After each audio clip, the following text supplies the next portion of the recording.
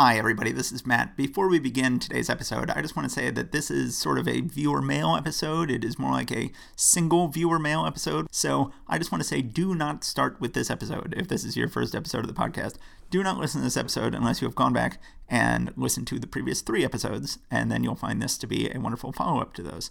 Okay, let's begin. Hi, everybody. I'm Matt Bird. I'm James Kennedy. And this is the Secrets of Story podcast. Here is our theme music.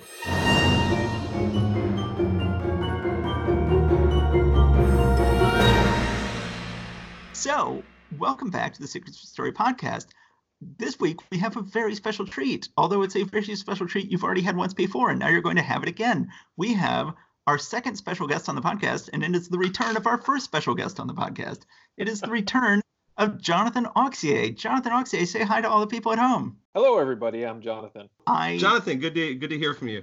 It's good to hear from you guys. So how have you been, Jonathan? I've been pretty well. I'm just in the middle of writing new things. I had a big tour this fall for my book Sweep, and now I'm just kind of back in the regular work of figuring out stories. Well, Sweep is a wonderful book. I was a big fan of it. Oh, thanks so much, man. I really appreciate it. I haven't read it yet, but when I saw you at the conference back in Houston, you said you didn't have any more stories left in you.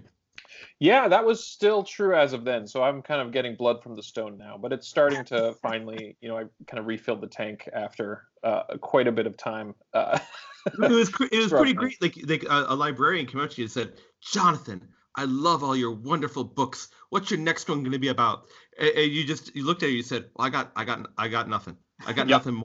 And she just looked at you in utter horror. It was like no author had ever said that to her before. It would always be like, "Well, it's about dinosaur detectives," And Jonathan was like, "Nothing. That's it. It's it for Jonathan Auxier."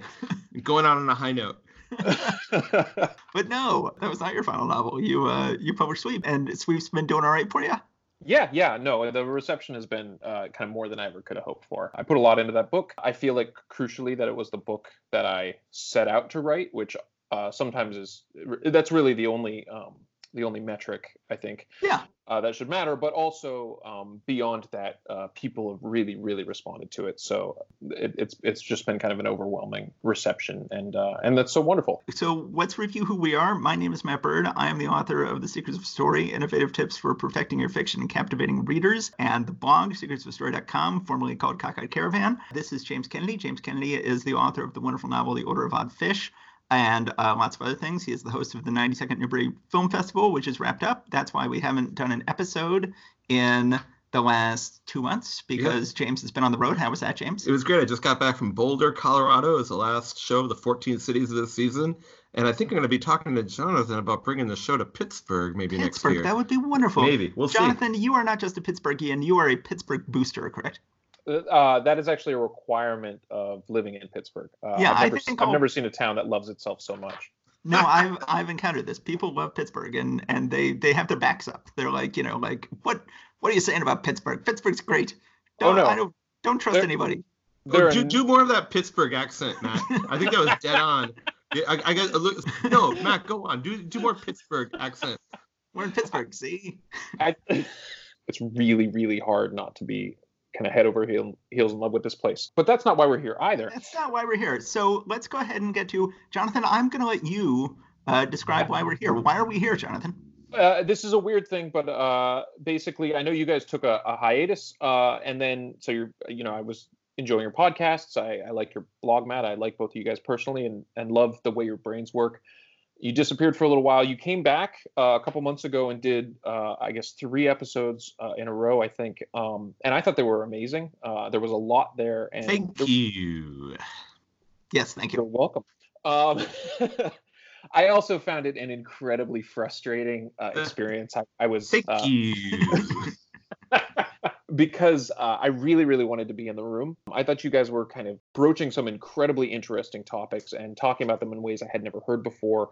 And there were all these things, kind of fireworks going off in my head. But there was also this thing that was happening, I think you guys are aware of, which is that you two can be quite contentious. And sometimes I felt like while you were arguing, it felt like the image that came to mind would be like 2 guys with machetes hacking their way through a jungle. And they start yelling about how to read the map, neither of them realizing that like they have revealed an ancient path that leads directly to a temple. And there were several times where I just wanted like either you to take a breath and then come back to the topic again or do a follow-up podcast. And I emailed you voicing this frustration. I said, you guys had all these amazing topics and I wish you could kind of come back to them. And from that came this idea that I could kind of come in and basically just join the fun, not because I have any corrections on anything that you guys were saying, but I felt like there was a lot of untapped potential or unmined, fill in the metaphor, with... Oh yeah, by all means, tell us about these ancient temples that we missed. That's well, here's a machete. Let's start hacking together. What's number one? Okay, so James, you brought up the OODA loop, Yes. which is such a cool, interesting concept. Can you, in a really quick summary, talk about it again for people who didn't catch that episode? Luckily I listened to all 9 episodes before we did today. This is true. James went back and listened to all 9 episodes today. It's a concept made up by this Air Force guy. Basically says whatever situation you're in, you have to OODA, observe, orient, decide, act. And what you want to do is you want to get inside the other guy's OODA loop. You do something which causes them to go back to observe and orient, and they can never get to decide and act. If you move with more agility, more quickly, it may be causing more chaos. That puts the other person back on their feet. So they're always observing and orienting and never deciding and acting. But one of the things I really loved about that idea, James, and I thought it was a really brilliant and creative application of quote unquote kind of real world stuff to the world of storytelling. And one of the reasons I really liked it, and I wish there were more writers who knew about it or were thinking this way, is because I think there's this expectation often. We love stories that have a David versus Goliath element, underdogs, whatever. But this idea of like, well, the big hulking, monolithic, unstoppable force has overlooked something. Yeah. And I think that's really fun when we're concocting a story and we like to set that up. And as readers, we love it. But it's actually like on the ground when you're writing a story, it's actually extremely hard to do well. It's so hard. And so many like big budget action movies just don't do it. It's like, wait a second. So the hero won by punching harder. Like the hero really didn't do that crucial mystery solving of like every action scene should be a mystery scene. It should be a question of like, okay, I'm an underdog. I'm overmatched. This guy's overpowered. I can't defeat him. Oh, I've solved the mystery of how to defeat him. And so many times they just don't do that. And it's like, that's your number one goal is you have to do that. Well, I think that's a huge piece of it. And another thing that I see happen as well is we often signal the David versus Goliath, but don't actually earn it. I mean, that we signal stuff all the time. Weak writing does, in the same way that like I can't count the number of stories I've seen where they want to show us that someone's smart, and so what they do is have all the other characters remark out loud, "They're the smartest person I know," but they never actually open their mouths and say something smart. It might make us like momentarily cheer in the moment, but it feels really cheap and manipulative. Here's why I love the OODA loop. The OODA loop is something every David in the world can do, right? Mm-hmm. The idea you talked about, James, was if 2 characters are competing, that means they have competing OODA loops. And if you can iterate faster than your opponent, you can basically get inside their OODA loop so that they're only, observing and orienting. Mm-hmm. And observing and orienting. And he has to constantly, whoever the villain is, he or she has to constantly reorient before they can actually act. And I saw that as an incredibly valuable tool when I need a weak character to somehow best a stronger character. And this is also really important because it's not just that our villains, often we create villains that aren't just Goliaths in terms of being big and hulking, but a lot of our stories involve villains who are actually quite a bit smarter than our protagonists and our readers ostensibly. And then once again, it becomes very tricky. How do you outthink a person who's just actually smarter than you? This gives you a tool. That's totally true. Like you throw a bunch of shit at them and make chaos and make the situation as dumb as you are. So that happens brilliantly. Everybody's favorite moment in Guardians of the Galaxy Part 1 is when like there's this big face-off between Star-Lord and whoever the villain is of that, and then Star-Lord just starts dancing, and he just starts, kind of like example. It gets in the OODA loop of whoever that villain is, whose name I've already forgotten. Ronan the Accuser. Renounce your paltry gods. Your salvation is at hand. Isalka! Child, things are gonna get easier. Ooh. Ooh, child, things will get brighter. Listen to these words. Ooh, child, things are gonna get easier. Ooh, child, things will get brighter. Now bring it down hard. Someday, put it together. What are you doing? Dance off, bro. But yeah, and that's when it kind of gets away from that ponderous, superhero-ness, like making it into a comic book again, and also just injecting joy into it. And also, here's a dumb person, like bringing the smart person down to the level of their dumbness. Yeah, and that's a great example. Yeah. Well, I think so. That was one big thing, and it basically, really, what I was seeing there is I felt like you guys were talking about it, but it felt so good and juicy that it could have been declared as a rule. So one other piece. Well, I was going to say, before you go on, I was going to say, one thing my brother likes to say is it's hard to make things foolproof because fools can be so clever. And that's so true and comes up over and over again in my life, is that if it would be easy to make things foolproof if fools weren't so clever. It would have one way for a fool to be so clever. Sorry, you were saying? Well, and there's one other thing that I thought of that felt very applicable. As you write your own books and your own stories, I'm sure you guys find like you're building these rules as you go, and you're like, oh, I've worked my way through a problem, and I actually think I got something good out of this that I can use elsewhere. And one of the other dynamics with the OODA loop I think that's worth talking about is the relationship between the storyteller and the reader.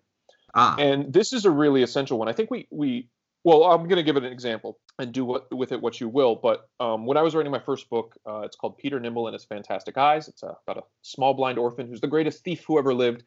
And midway through this book, there's if you're an adult reader, maybe you'll see it coming, but certainly for a kid reader, there's a big twist in the book. And the crucial piece of information that you needed to sort out that twist happens maybe just the way the plot was working happens about 20 pages before the hero can actually put the pieces together, which created a very dangerous situation where I'm like, the way things are shaping, I can't, because when the reveal happens, we're going to have to hit pause on everything and deal with it. And I can't do that yet.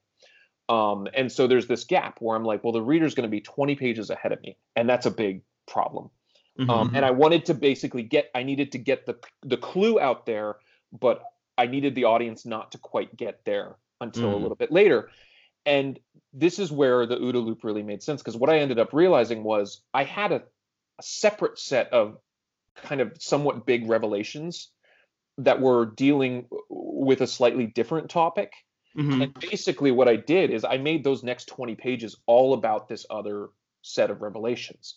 And so you got this clue, but immediately on the heels of that clue was a bigger, like a bigger piece of bait that the reader latched onto. And a bigger puzzle piece to what felt like a bigger mystery in that moment. So you knocked them back to observing.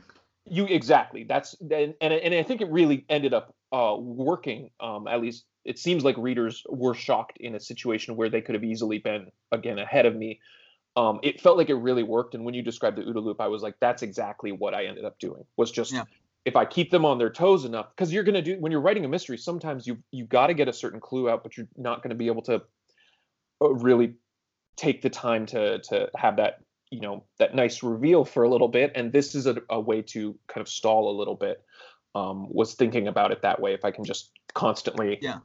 So that's a good point. So you could OODA loops isn't just between characters, but it's also a way to manage information drip from the writer to the reader. I'm in danger of going information superior here, where the audience is going to feel alienated from the hero because they're going to be ahead of the hero, figuring out what the hero can't see. And I've got to just stop that from happening. I've got to, keep the reader from deciding and acting. I've got to keep them observing.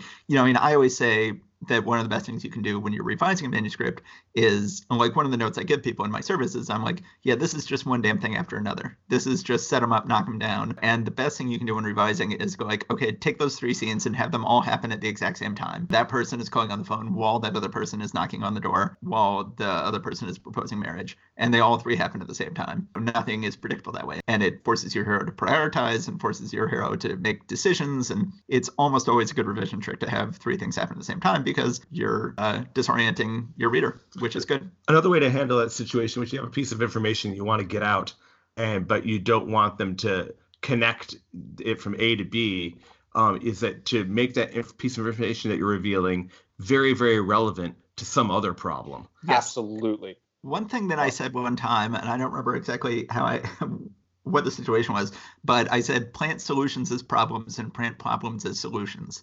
So if something's going to be a big problem and you don't want the audience to realize it's going to be a problem, you go like, hey, everybody, here's the solution. An enemy army has shown up to help us. And it's like, oh, no, this is actually an invading army. But, you first plan it as a solution. All right, cool. So are we good on OODA loops? Yeah, I think, again, some of this is just gratitude for you guys bringing this up and starting this conversation because it was really helpful to me. So speaking of helpful or at least super interesting things, James, you proposed a new, in one of your episodes, you proposed sort of a new structure or a rare structure in our current moment that's gaining popularity. These stories of kind of, you talked a beautiful age and fadeth away. I mean, empire in decline. It seems like what basically you're talking about. It's about a place. It's a bigger story than an individual, ostensibly. And you also brought up these guys, Rank Raglan and their mythotype, which was super fascinating because I've been reading about story stuff for years and years, and I had never heard about these guys. For the curious, it's hard to Google because you guys speak quickly. Into Wikipedia, you can do the word rank -Raglan, Raglan, mythotype. And then you actually it didn't help that I kept referring to him as Lord Ragnar, King of the Barbarians. Yeah, King Ragnarok. When you mentioned this, something occurred to me today when I was listening to those old episodes. Is that I was like saying this is a kind of before we've been talking about like this Joseph Campbell idea of like the hero rises and that's it. I said, oh no, but this whole Rank Raglan thing had been taken. That Joseph Campbell had kind of taken one part of this larger Rank Raglan story structure that is about the rise and the fall of a hero. And I was like, oh, look, it works so well in The Last Jedi. And I got all kinds of pushback from Matt about that. And because I get it. Okay, maybe The Last Jedi is a controversial thing because not everybody likes it. But here's something that everybody loves that uses the Rank Raglan story structure. And it totally forgot to mention it. Hamilton. Yes. Yeah. Oh, interesting. It's about the rise and fall of somebody. It hits every single one of those points. It's like, there's a point which they say, oh, he passes laws, and then like the city turns against him. And then like, oh, he's gone. But there's sepulchers named after him. And it's like, that's like, orphanage. Who lives, who dies, who tells your story kind of thing. And so, yes, it is time for this new story structure that is basically just a recovery of something that's a larger version of what we've been, this truncated thing that we've been working with, under the influence of Lucas and those people. Well, and it's funny, because like the real Hamilton had like 8 surviving kids, but if you just watch the musical, you get the impression that his only son died. Right. But that makes it fit the Raglan. That shows that it's based on the Raglan, structure. The Raglan structure is, leaves no descendants. Is part of it. And so they have to sort of rewrite Hamilton's story so that he leaves no descendants, so that it fits your Raglan model. Yeah, but I don't want to get too far away from this because I actually thought there was a bigger thing going on with the Raglan structure that felt like a big idea. I don't know how it helps for writing, but it feels it was interesting to me, which is fundamentally, I think the solving of a large problem does follow the basic step of the hero's journey and sort of end at if you're following what Raglan said, I guess that's number 13. He becomes a king, and then we get into the beginning of the decline. He reigns uneventfully, he prescribes laws, loses favor, these things start to happen. Mm-hmm. And what I really think we're looking at is, I do think it was right to sort of separate those two. And Hamilton is broken into acts, and theater often has kind of a different type of scope than other storytelling. Often, I feel like first and second acts can be kind of radically different. Yeah, Into the Woods is another good example. Everything. Sondheim is very big on like deeply flipping the script, like Sunday in the Park with George, absolutely. I would argue Sweeney Todd, but the shift is more subtle but distinct still. But I think what happens in those last pieces, so the list is just for hearing your hero has won out, and that's the standard hero journey, and then it's your hero now reigns as king uneventfully, prescribes laws, loses favor with gods, is driven from the throne, meets a mysterious death, often on top of a hill, which doesn't seem like a whole. His children, if any, don't succeed him. His body's not buried. He has one or more holy sepulchres or tombs. And that you talked about is sort of the empire in decline. And what I really think we're looking at is, I think these two things overlay. And I think those last whatever 10 steps are actually about the world in which a new hero enters. Because when I look at this, he prescribes laws. He loses favor with gods. He's driven from throne and city. Well, I go, well, what drives him from the throne? A new hero, right? We have this chaos order. He created an order that was bad, or is bad to a new hero from their point of view, and that new hero disrupts it. And so I actually think the two kind of almost they kind of lay over top of one another. And as soon as Become King hits, we keep going through the remaining 10, 11 steps. But on top of that, you overlay a new hero's journey. And this actually points to an idea that I've been kind of sitting on for a long time that I have a lot of trouble articulating, and this helped me, which is often when we're writing stories, the difference between a hero and a villain is that the villain had their story previous to our narrative. Oh, like Darth Vader. I can't tell if you're being facetious, but I think you're actually completely. But I'm not being facetious. Well, I didn't know, because he does throw the Emperor away at the very end. But prior to that, villains, generally speaking, are in a fixed state. They have their story, and the dynamic person is our protagonist, who's going to grow and change. And some people say the way you define protagonist is by the person who experiences the greatest sort of internal change. Yes, totally. And so. That was just a very interesting way of looking, because it also becomes what it really becomes is a roadmap for the world that your hero has to navigate if you're sticking to kind of a hero journey that you layer on top. So rather than looking at it as one monolithic 22-step thing, I think you can still look at it as 22 steps which are overlaid directly on top of one another. So you're trying to save the hero's journey. It turns out, my own journey, my own hero's journey was to save the hero's journey. This is very meta. To me, that feels like it might make the hero's journey more helpful, frankly. The last thing that I thought was really, really interesting, James, you came to the podcast right before this one with an idea you wanted to talk about, which was positive passivity.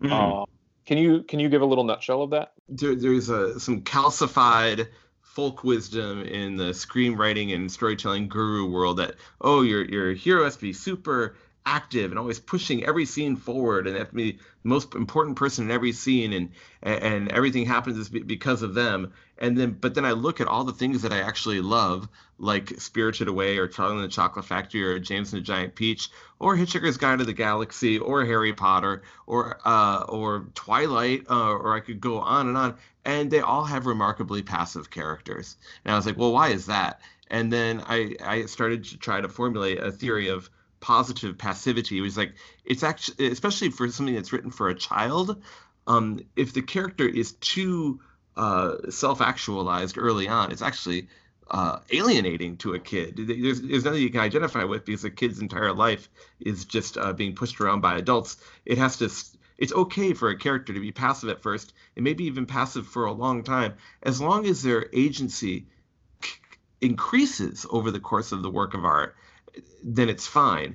I really like, James, how you guys each have such a great way of sort of attacking orthodoxy about storytelling in ways that make me re-examine some stuff I'm a little unthinking about at times. And this is when I really appreciated you kind of cracking this open. And James, I know you tried to kind of float this thesis that, like, so long as the person's level of activity or agency is increasing continually, we will go with it. This is a big thorny topic, but I'm going to just throw out a couple of things that I think are really interesting. First is, and this sort of fits with your idea that so long as it increases, I think on a fundamental level, we're talking about often with these traditional stories, we're talking about characters who have a central internal flaw that they are learning to overcome through external trials, right? Mm-hmm. And I think in a lot of these stories, the passivity is the flaw.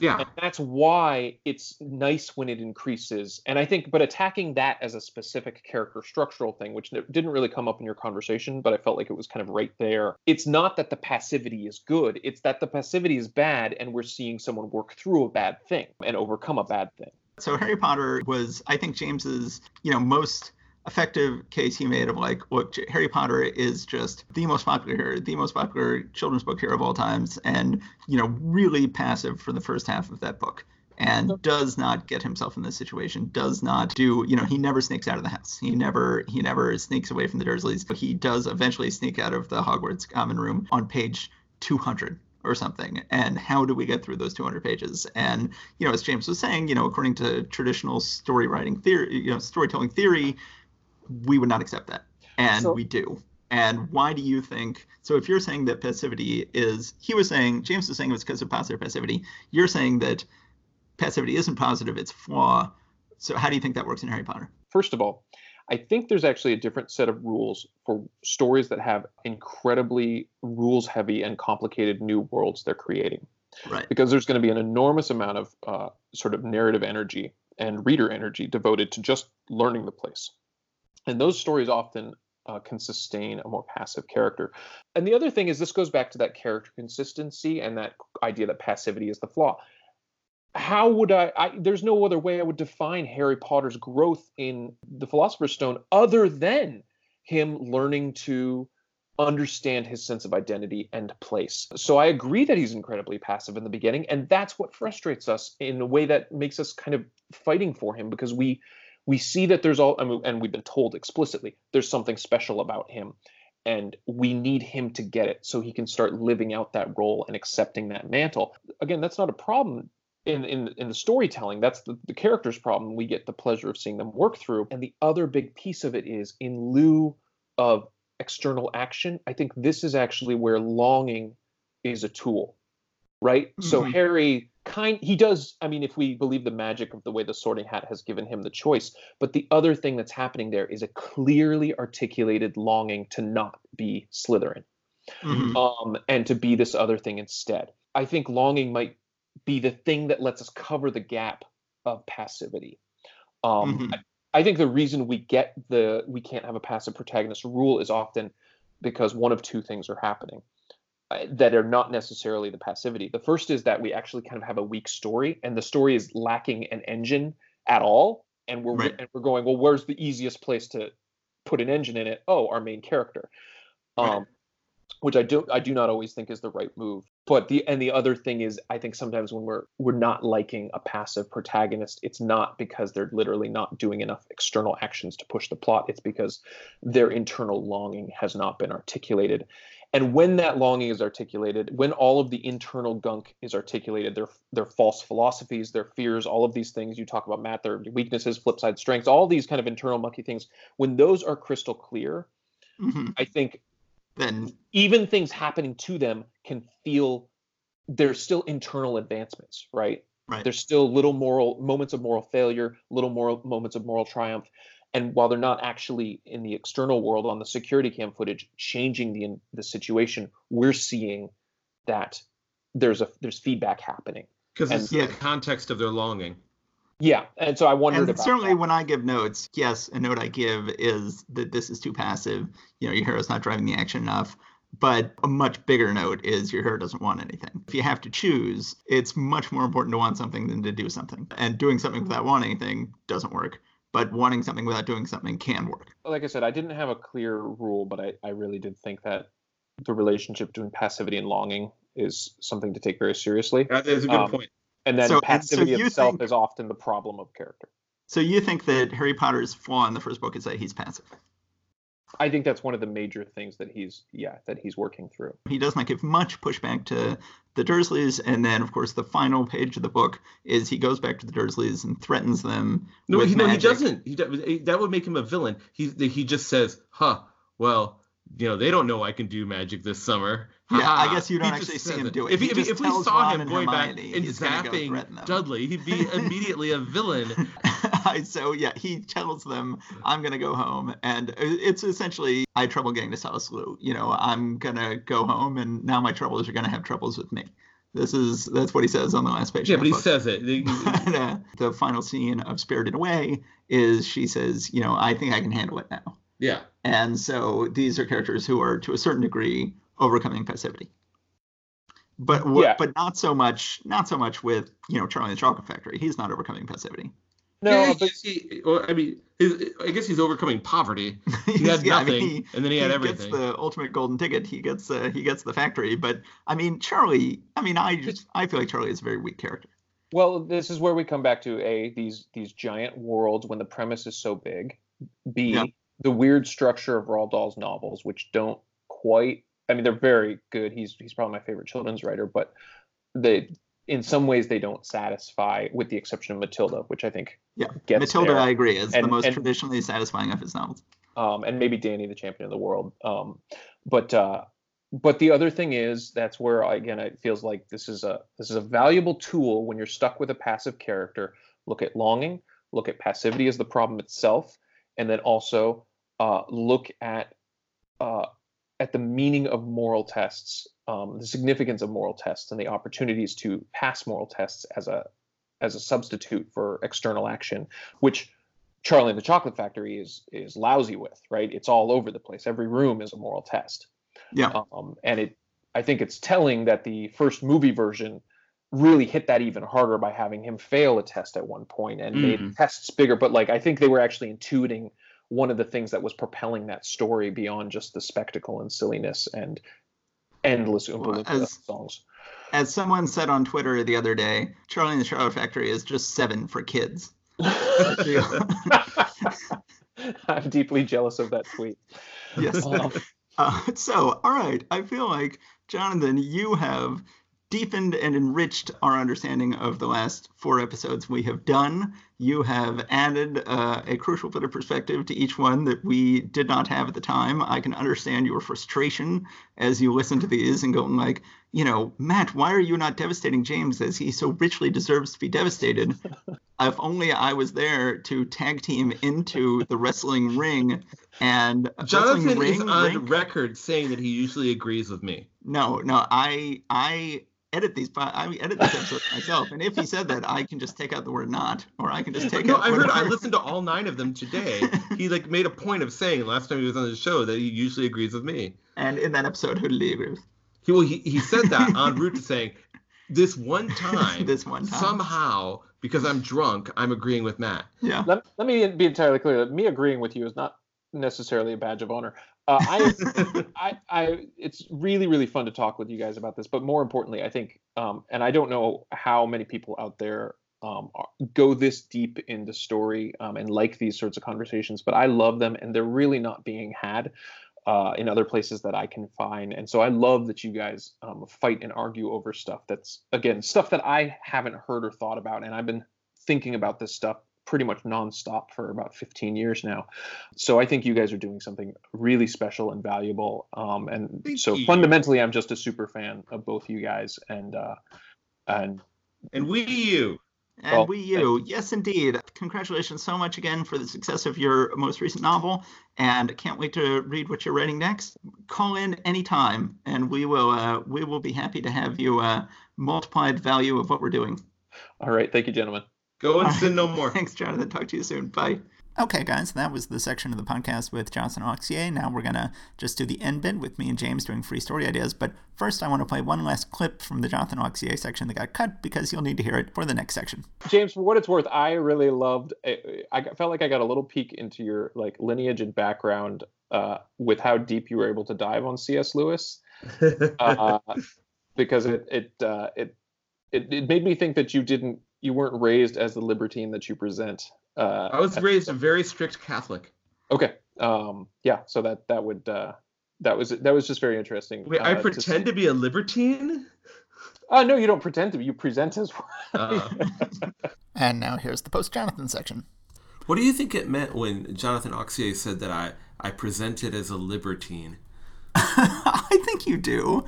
I think, we often joke about your wine consumption on this podcast. Well, having a glass of wine now and then doesn't mean you're a libertine. I mean, you are covered in lipstick marks right now all over. When I think of a libertine, I think of something like wearing a ruffled collar and having, I don't know, amorous adventures in a back alley. That's not me. You've been sneaking around and kissing my wife behind my back the whole time that we've been recording this episode, James. Don't you realize that? This is a farce. This is a French farce that we're in right now. slamming doors and yep. Cool. But yes, no, you're a libertine. You present as a libertine, but it's all false. It's all a front. You're a sad clown. You're No. not you're not the libertine you pretend to be, and in your elaborate charade. What happens next in my story circle? It's all about decline and fall. Things aren't going to end well for you. Oh, Jesus Christ. Okay. So, all right, everybody. Jonathan is gone. Now is when everything gets real. Now is when we stop being the polite people we pretend to be for Jonathan, and we start really laying into each other. So we are going to, once again, do free story ideas, which is the back bit of each of our episodes. And I'm pretty sure it is me. I think last time we did one, it was your Beowulf. Yep. Here's something that I noticed about all of these. That I listened to, as I said before, all 9 episodes. And a bunch of the ideas that I had were ideas of things that already existed and I didn't know about it. So when I had that idea of like Screw Tape and the idea of like Down and Out in Heaven and Hell, those are essentially just The Good Place. Yeah. Which you had not seen yet. When you originally did Down Out in Heavenly Hell, you didn't know about Good Place. And I haven't seen Miracle Workers, which has Daniel Radcliffe, the guy who played Harry Potter, and but like he is a low level bureaucrat angel. Okay. And like somebody plays God in it, but he looks like Zaphod Beeblebrox. All these ideas that I had along the way were things that already existed. Yeah. Well, and as I pointed out, your Beowulf was similar to it. Yeah. Yeah. But, you know. Either I have my finger on the pulse. Yeah, you've got your finger on the pulse. Yeah, I think that's it. Or you've got your hand in the cookie jar. Which one is it?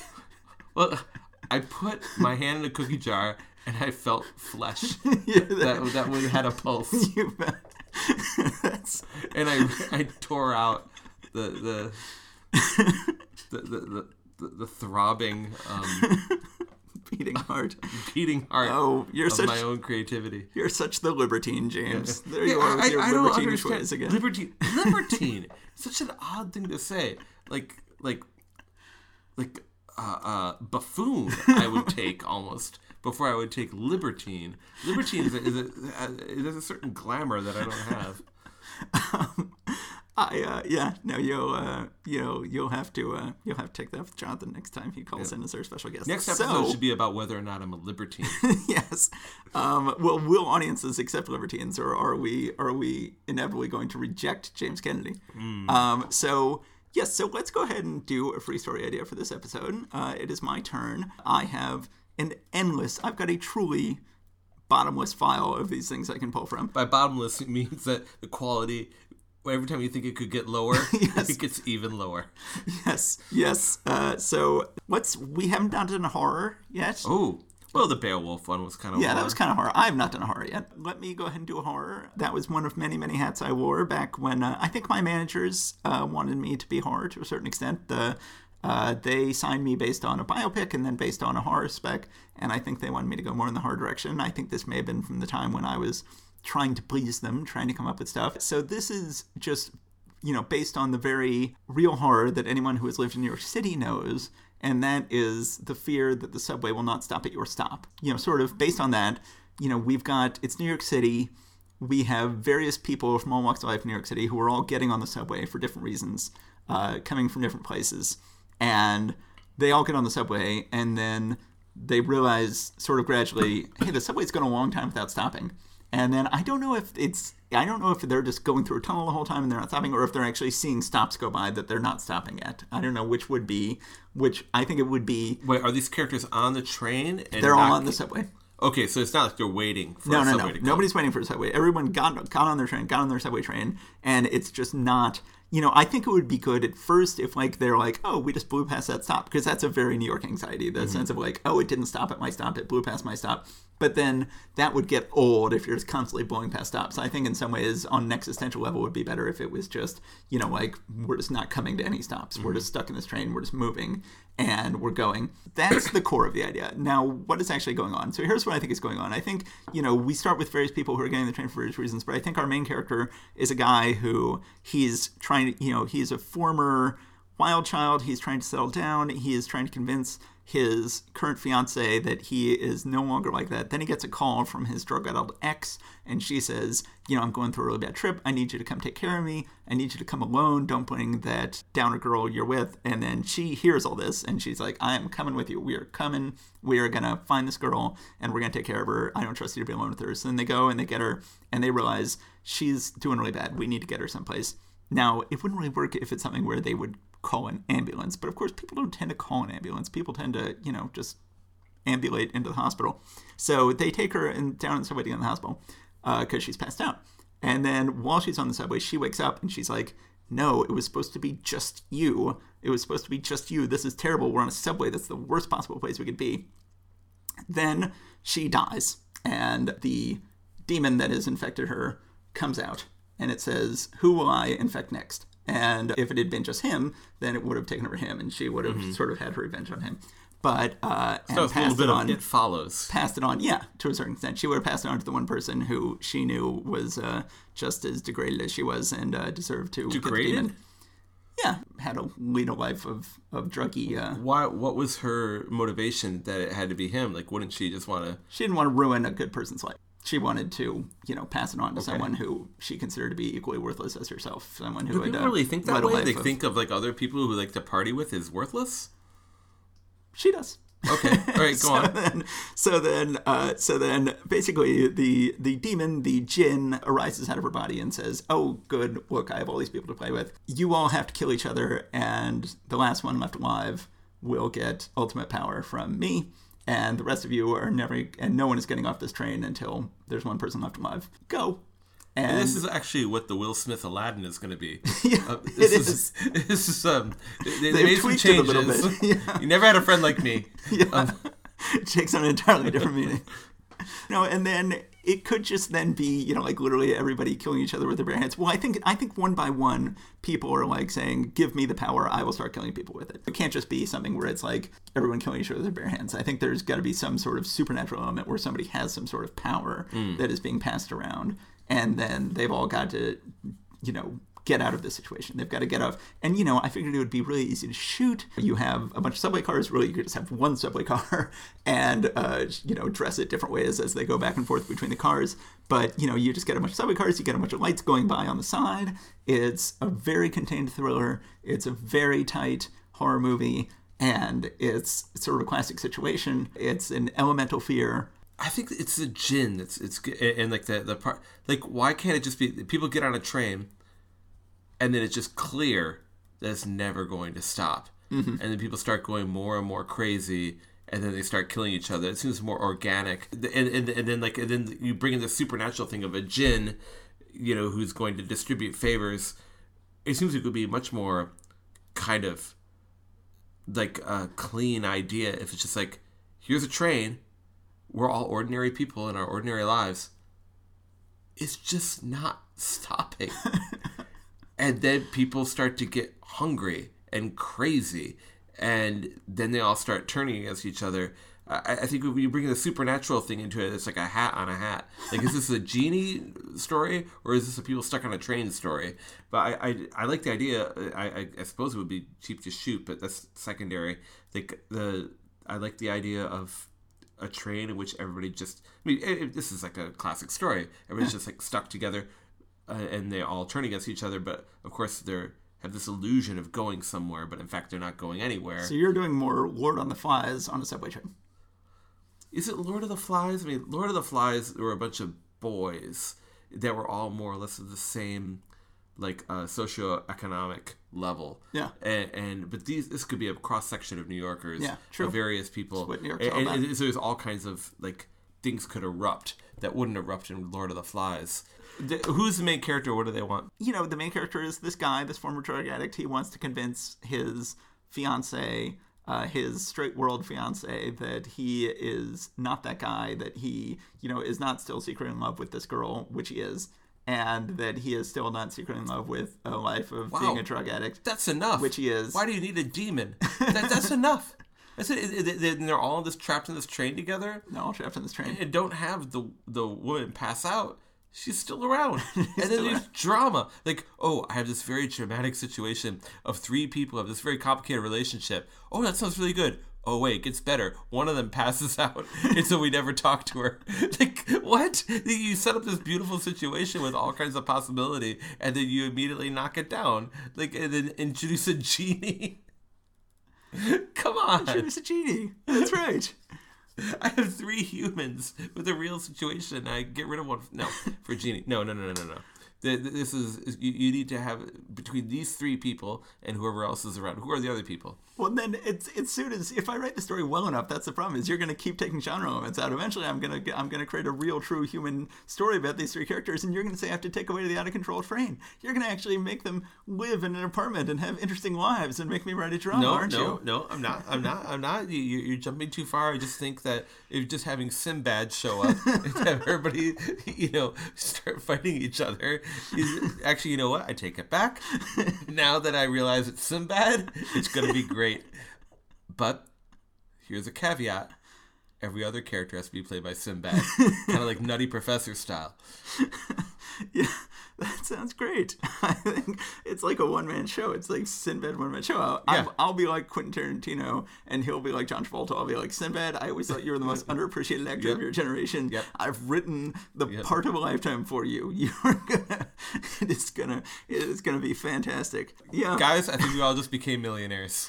Everybody go out and buy a car right now. Everyone who I gave the story away, everyone who's listening right now, I gave the story away to you, and you're all going to get rich off of it. It's going to be a parallel production thing where every studio is going to buy the script from different ones of you, and then it's going to be it's going to be a big legal mess. Yeah. The judge is going to be like, now let me get this straight. You all listen to a podcast. He gave a story away. Well, I don't know much about the law, even though I'm a judge. But I do know that everybody in this courtroom deserves $1 million from the federal government. That'll be great. I think we unlocked the key. All right. We did it. I think we have our most successful... We did it already. Good job. We did it. We had our most successful free story idea ever. That was a farce. That was a farce. Just like the French farce that you tend to create around you at all times as a libertine. So, all right, guys. So I think we have definitely determined I should give this idea away. It is going away. People are going to love it. There's a million different ways you can go with it. As James has made clear, you can go in the Lord of the Flies direction. You can go in the evil Aladdin, direction. You Never Had a Friend Like Me direction. Uh-huh. You could go in the let's just screw it and do an actual human drama amongst actual humans, and they're never even stuck on a train department. That was you. Well, I'm giving them options, James. Yeah. Okay, so we've had a free story idea. We've given it away. We had a wonderful talk with Jonathan Auxier. We are not going to wait so long before we do episodes. We're recording another one next week, and then with special guest, with another special guest next week, and then special guest Jeff Betts. That'll be fascinating. And then we've got another episode planned for maybe a couple weeks after that. And then we've got a live show coming up next year. We've been invited by SCBWI, the Society of Children's Book Writers and Illustrators, to do a live show with me and James. That's coming up in 2020. We got lots of exciting things coming up. Okay, James, this was a lot of fun. I'm Matt Bird. I'm James Kennedy again. And you guys have a wonderful time out there in podcast land. Goodbye. Thank you for listening to the Secrets of Story podcast. Please subscribe and rate us wherever you found us. Go to secretsofstory.com and click on the Secrets of Story podcast in the sidebar to find notes and join the discussion about this episode. Find out about James's novel, The Order of Oddfish, and more at jameskennedy.com. And hey, if you'd like a free audio copy of that book or my book, sign up for a free trial of Audible at our special landing page, www.audibletrial.com/secretsofstory. We get a few bucks and you get a free book. We're on Twitter at Secrets of Story 1 and at I Am James Kennedy. Our music is by Head and Kime. Our logo is by Jessica Friday. See you next time.